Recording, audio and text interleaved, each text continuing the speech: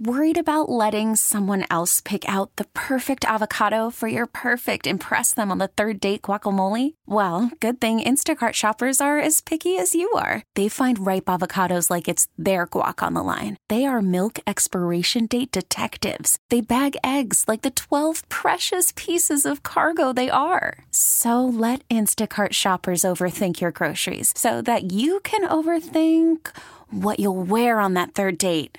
Download the Instacart app to get free delivery on your first 3 orders while supplies last. Minimum $10 per order. Additional terms apply. Good morning, Len. It was not a great weekend in St. Louis. Offense had a real tough time with the Cardinal bullpen, and that was a particularly tough one last night when you're down to basically the final strike after you get a big home run from Baez in the 14th, and then the ex-Cub comes through. I really thought Jason Hayward was going to make a spectacular game-ending catch, but ball just got over his glove and right, and heartbreak.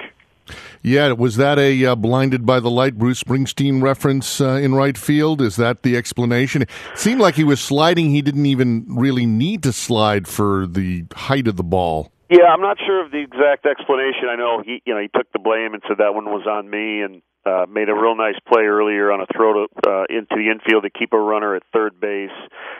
Jason is a terrific right fielder, and you give him the benefit of the doubt most of the time. But he's misplayed a few balls that have been lost either in the sun or the lights, and it's the margin for error in these low-scoring, tight ball games is just about nothing. So, the pitching has continued to be really good. The one day the Cubs got a bunch of offense on Saturday, the Cardinals were able to come back, and that was the one day Brandon Morrow wasn't particularly good. But there's ups and downs, and you just got to try to limit this losing streak and get a win tonight and kind of get back on track now that you're home for a week.